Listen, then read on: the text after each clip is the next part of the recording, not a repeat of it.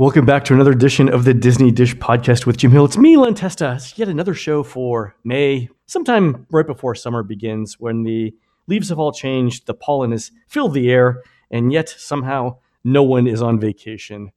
In order to think about better thoughts, let's bring in one Mr. Jim Hill. Jim, how's it going? You're right about the pollen, though you missed the part about the black flies. I was out mowing the lawn today, and it's one of these things where I was a very slow-moving buffet. Sort of like, oh boy, nice to be indoors and coughing up the yellow crap that I breathed in while I was out there. What is it that Calvin once said about nature? That's the problem with it. It's always trying to bite, sting, or ooze something on you. This is very true in New Hampshire. I didn't understand when you look at the state motto, live free or die. The die is really an important part of it. It comes from bugs. There we go. All right, Jim, as we've done in the last couple of shows, let's start our show off with a round of self-congratulations. Disney has confirmed the location of the Mission Space restaurant at Epcot. Remember, this is the futuristic-looking restaurant that we think is going to be sort of a playtest for the Star Wars Hotel.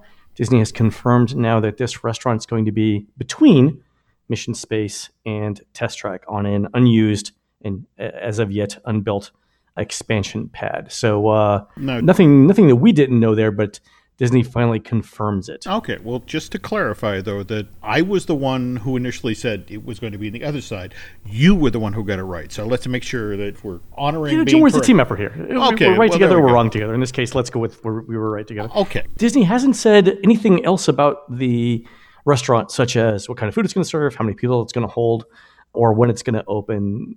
It's not going to open next year because it takes Disney longer than that to come up with a concept and then build the attraction. My guess is here 2020, 2021. Yeah, I'm hearing 2020 coming out of the Flavor Kitchen, the folks who do the tests of the food, that sort of thing. They've been having conversations with the folks over at the Land. Do you remember how they have that whole section that talks about hydroponic gardening and how one would garden in space and that sort of thing? The salads, at the very least, of this thing are going to feature greens from there. They're going to play up that aspect that a lot of this stuff is going to be grown in the style as if it were harvested from space. Also, I guess there's a lot of work going on now about presentation. This is kind of a spin on the Living Seas Coral Cafe. Oh, yeah. Come there for the view. Oh, yeah. Good point. So it'll be the space version of Coral Reef. You mentioned the Living with the Land boat ride. I was on it a couple days ago. There is a section towards the end of the greenhouse where they mentioned that they're working with NASA on how to grow food in space. So that is sort of a direct translation of the things that are going on in the land over in the new Mission Space restaurant. That makes sense. Yeah, I mean, it's one of these things where it's like, this is the connective tissue, or at least that's what they're talking about. Yeah. And did I hear that it's Patina Group that's going to run the restaurant? I'm actually trying to get that confirmed at this point. All right, fair enough. In other news, James, it was a Disco Inferno in the Magic Kingdom last Friday. Apparently, during the Festival of Fantasy Parade, the Maleficent dragon actually caught on fire, which is both ironic and a little bit funny. And I can say that because no one got hurt. Thank goodness. Jim, what happened here? This has been part of the parade since 2014, and it's gone through the park over 1,700 times at this point without a single thing going wrong. And I've talked with a couple of folks in the parade barn, and basically what they told me was that the fire effect for this thing is powered with propane, which is a very low-pressure gas. And the way the system is built is that in the event that there's a disconnection or that sort of thing, it's just supposed to vent out through the head of the dragon. What they hadn't anticipated was that the horns would actually hold a good deal of propane. Oh, right, because it's lighter than air, it'll rise. Yes, so in hindsight, the propane pooled inside of the horns, and when the fire effect kicked off the very next time, basically the head caught on fire. All right. Now, everything worked the way it was supposed to. The driver was able to stop the vehicle. The managers that were with the parade were able to go into the shops around Liberty Square and grab multiple fire extinguishers. So before even Reedy Creek got on site, They were able to knock down this fire. This float is 52 feet long if you count the tail. So they were able to do basically the dragon equivalent of a 3-point turn. I guess it's the balloon float with Minnie and Mickey backed up. They rolled the now crispy dragon out back. Right now, they're trying to determine what exactly went wrong. And what complicates this is that in 2017, as part of Euro Disneyland's 25th anniversary, they launched their own Disney Stars parade, which also features this dragon. Oh, really? Yeah, they kind of made a quick call out, like they're like, hey, you maybe want to hold off on doing the fire effect until we figure out what went wrong here. This effect had worked for years, a good 3 or 4 years, and like I said, 1,700 rolling through the Magic Kingdom without an issue. So they definitely want to get it back out there because they consider this the big wow of the parade. Yeah, it's an impressive effect. Yeah, the challenge now is like, okay, what did we do wrong? And the belief right now is that the design issue is that they really should have had more holes in the horns and the top of the head to vent the propane, that there probably would have been much less damage to the head if that had happened. So if it returns to the park, and have to stress that's, right now it's definitely an if. That the parade float itself was not really all that damaged, but this thing was so well built that it continued to do its animation cycle while it was on fire. I mean, there's a whole thing of the way the head moves that was supposed to sell that this thing is alive.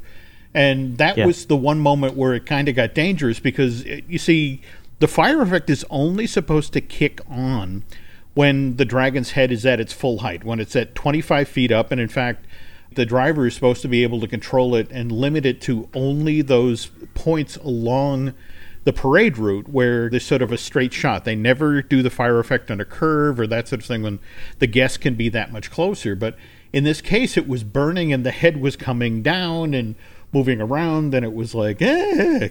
But yeah, as of right now, what they're doing is sort of a make good, is that in that sequence of the parade, they've got that gazebo that they trot out every year at Halloween and Easter. And so Prince Philip and Sleeping Beauty are riding on that, because that's the other problem, is that if you remember the sequence in the parade, you've got Flora, Fauna, Merriweather, you've got ravens, you've got stilt walkers. There were a lot of parts of this parade that supported the dragon. And so right now they have to complete the formal investigation. Then they have a call into Michael Curry's people. They're the ones who actually helped build the parade, or this unit for the parade. And then Ocean is, okay, how long would it take to make the repairs? And they're saying, realistically, it will probably be late summer to the fall before this returns. But again, that's conditional on Reedy Creek is now involved. They want a full review as to what happened. Disney has been using flame on its parade floats as far back as 1998. I think the very first time they used it was for a parade at Disneyland Paris, where they had the Jafar as a cobra float that would periodically blow flame. And then 10 years later, it bowed in, California, DCA, with the Pixar Play Parade, where every so often on the Incredibles float, Jack's head bursts into flame. Really? Yeah. So, again, it's not like this is something that Disney hasn't done before. It's just in this one instance. And again, after, 1,700 basically successful rolls for the Magic Kingdom, this happened. Yeah. One of the real differences here was that because everybody in the world now has a camera on their cell phone, this was an incredibly well documented fire. Whereas you go back through Disney history, I mean, for example, the fire at the Sequoia Lodge in 1996, they had to shut down that hotel at Disneyland Paris for 7-8 months because they lost the roof of the place and a number of the rooms got damaged by fire and water. But again, nobody had phones to document that. And Len, to be honest, the one thing I wish that somebody had gotten a picture of was that 6 months after Pirates of the Caribbean opened in Disneyland, they actually did have a fire in that attraction, only it was the two drunk guys. When you get into the scene where the The city is burning, and there's the two guys sort of rocking back and forth on a light post with bottles, and one of those guys caught on fire because it was in the room where everything else was on fire. Nobody knew. It was finally when one of the cast members of the exits was like, "Do you smell smoke?" Finally got on a boat and went through the ride and noticed that where there used to be two drunken AA figures, there was now one drunken AA figure and one horribly burned Terminator figure. And it was like, we should probably close the ride for a while. All right, Jim. So the moral of the story is that there are the occasional fire at Disney theme park. My favorite thing to take away from the Festival of Fantasy fire is this, though. Did you see the one photo on Twitter of the cast member underneath the Maleficent dragon holding up a fire extinguisher to its head like he was doing battle with the dragon? It's, if cast members could have baseball cards, that said like, "This is what I do." It was the best photo I'd ever seen of like one brave cast member doing it. It was a great photo. It's Pulitzer quality. I think it was fantastic. Did you see it? Yes, but if you also see the companion GIF where it's sort of two images side by side, and it's of the Pete's dragon figure for the park parade float. It's like, "I'm going to light this place up," and then they cut to the Maleficent dragon's like, "Here, hold my beer." No, I missed that one. I'm going to go find these images, and they're going to be my new Twitter backgrounds. Let's take a break while I do that, and we'll be right back. How's that? Sure.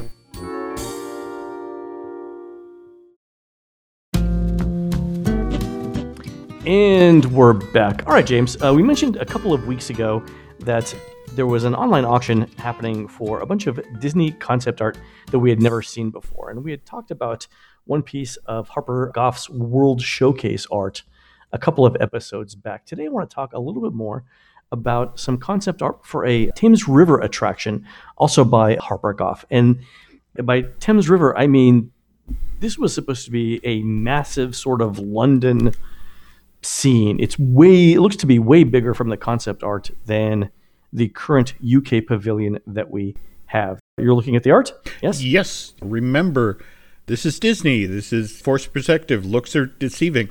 This is actually a boat ride where on both sides of the river you're looking out at miniature recreations of London. Highly detailed miniatures recreations of London, but still miniatures. Oh, I didn't get that. I didn't get that from the perspective, but now I see it. You're right, because the boats on this ride now look to be about the size of the Houses of Parliament. Mm-hmm. So yeah, okay, the boats were bigger. So this was sort of like the canal boats in Disneyland, but with immensely more detail specific to London. When Epcot initially opened up, part of the problem was that it was being compared to the Magic Kingdom, which had all of these wonderful ride shows and attractions. And in fact, it always kind of galls me when they're picking on Universal Studios, will be like, "Oh, look, they did another film-based attraction," and blah, blah, blah, that sort of thing, where it's like, if you're completely honest, Len, when Epcot opened in 82, especially at the back of the park in World Showcase, because again, you were going to individual countries or companies that were based within countries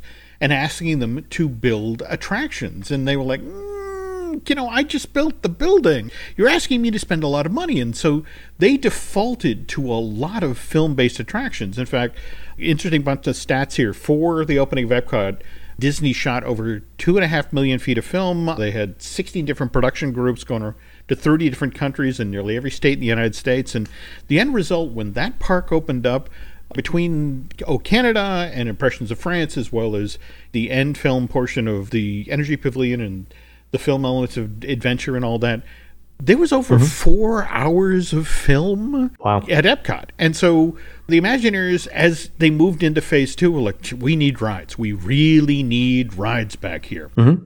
True. As early as 1976, if you go to the annual reports, they were going to do a Rhine River ride for the German pavilion, where very similar, idea, Len, that you'd be in a boat and you'd be looking out at miniature recreations of the Black Forest. And when the German sponsor backed away, they actually pivoted to, let's go to the UK. We've got this basically mapped out.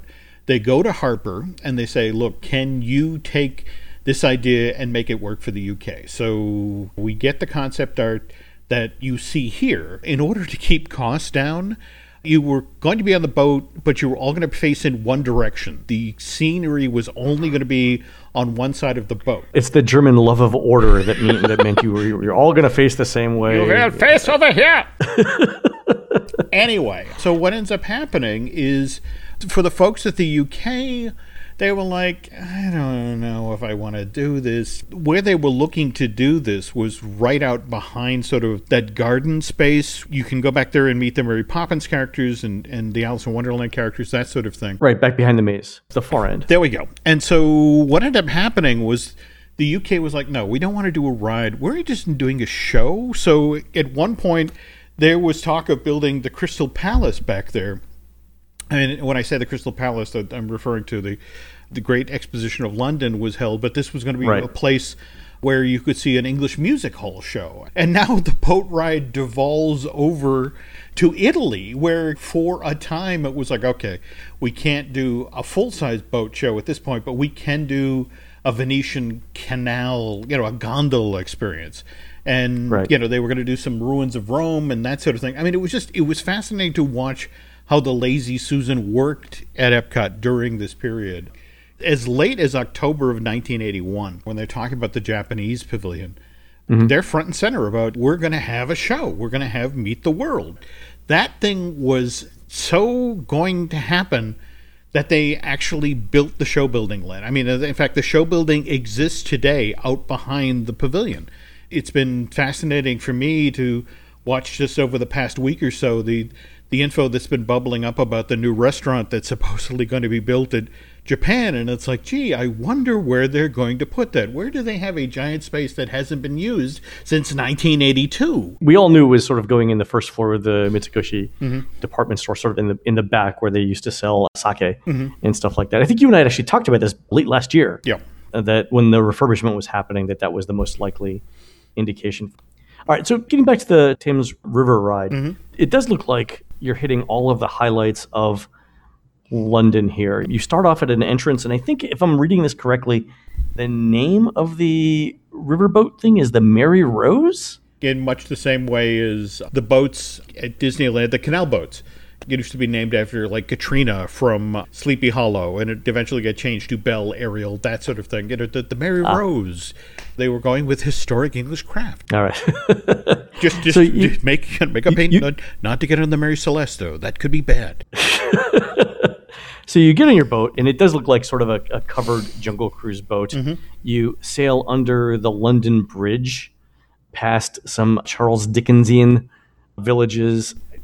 I'm trying to look at the landmarks here that you go through. And the path that the boat takes looks like two side-by-side figure eights where you stay on the outside of the eights the entire time. I think you go through Trafalgar Square. I think I see the Crystal Palace that you pass by in the upper right-hand corner. Can you recognize any of these other buildings? I see Big Ben. Again, they were trying for the classic mix of English countryside.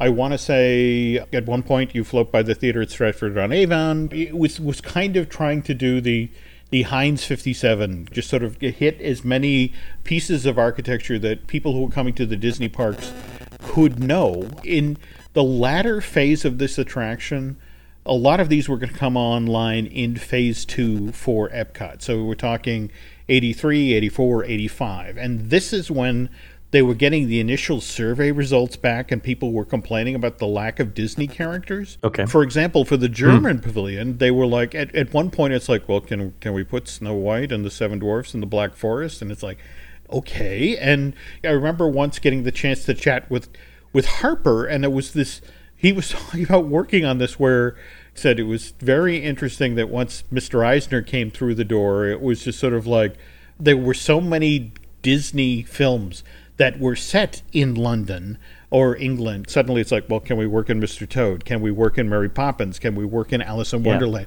At one point it was like, can we get in Sherwood Forest? And it's like, no. It's one small country. We've got 12 others. Yeah. It's funny that you mentioned the Eisner era, because the second piece of concept art, the one that's titled Landmark Vista, Victoria Memorial, Buckingham Palace, St. James Palace, that is dated 1986 by Harper Goff. And in this, you can see the size of the attraction relative to everything else. So you see a boat crammed full of people, and you can see the size of the buildings relative to the size of the people in the boat.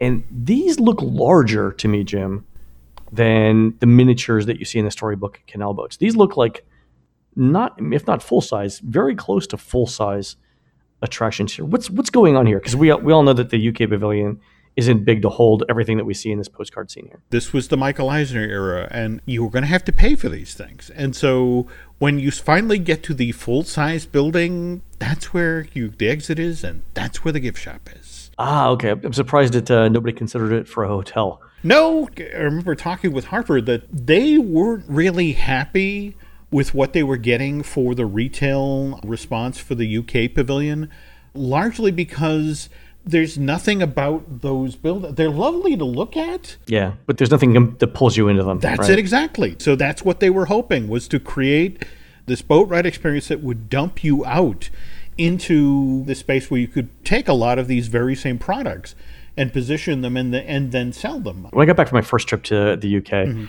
I had become addicted to these shortbread cookies called Jammy Dodgers that you can only find in the UK. And the thing is, they're cheap cookies. They are like 60 pence.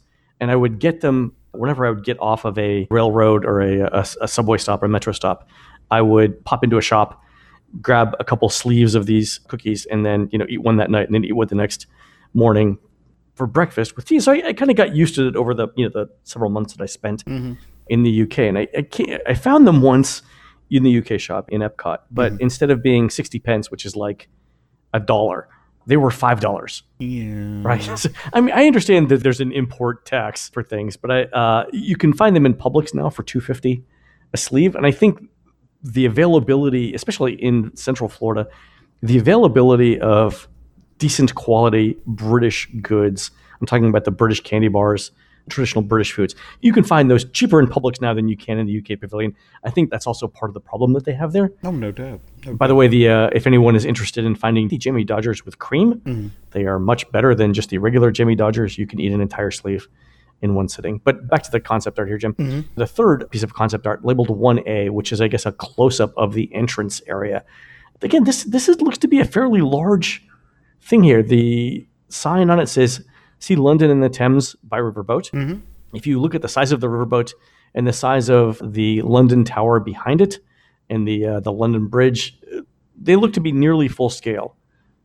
The same thing also is in the next slide, which is the Lock Tender's house, Paddington Canal at the Incline Railway.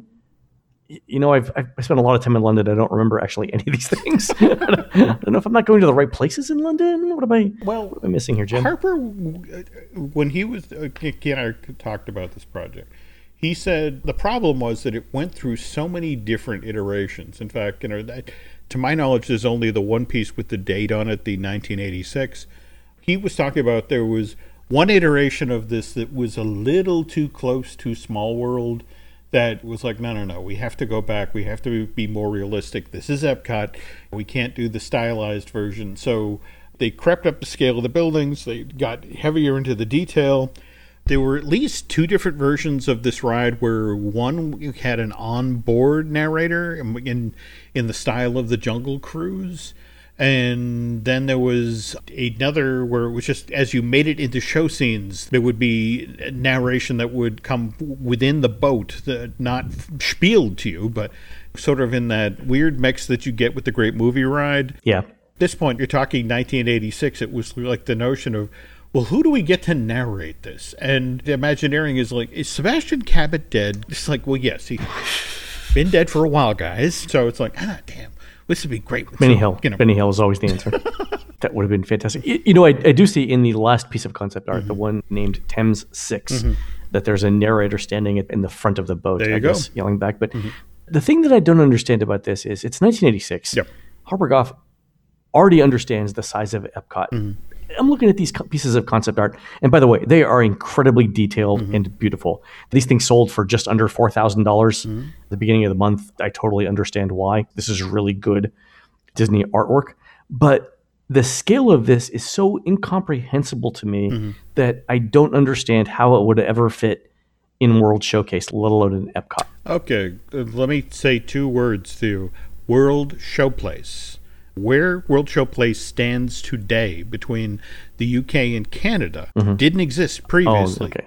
The area behind it. Okay. There we go. All right. So if you look at, for example, when they were going to do the music hall and do the Crystal Palace inspired structure, I mean, this was going to be a huge thing, Len. At one point in the late 80s, early 90s, when it was decided, okay, we're not going to do this, but Epcot clearly has a kid issue, they were going to have an ornamental garden attraction that actually built between the UK and Canada, where you went into this sort of hedge maze construct, but as you made the turns in 5 different spots in this hedge maze would be characters from Disney films that were set in the UK, Alice in Wonderland, Mary Poppins, and this was going to be where you could have your character encounter. Oh. Between the Alice stuff and the Peter Pan stuff and the Mary Poppins stuff. Is Lady and the Tramp in, no, is that in New York? Where's Lady and the Tramp based? It's the United States, turn of the century. Okay. I think it's Middle America, if I remember Walt correctly. All right, fair enough. Okay, but not England. All right, I was wrong. All right, well, this is super interesting concept art. We'll talk a little bit more about some other stuff that we found. I'm particularly interested in talking in a future show about the blimp ride from the Discovery Island concept art. That looks terrifying and also super fun. Yes. But why don't we wrap up this show, James? On our next show, we're going to talk a little bit about construction permits for hotels, new hotels coming to Disney World, and also some interesting PhotoPass stuff, right? There we go. We'll get to that on the next show. All right, folks, you've been listening to the Disney Dish with Jim Hill. We are produced fabulously by Aaron Adams. Please go on to iTunes or Stitcher or grab some newspaper from your fish and chips and write on it a review of our show and what you'd like to hear next. For Jim, this is Len. We will see you on the next show.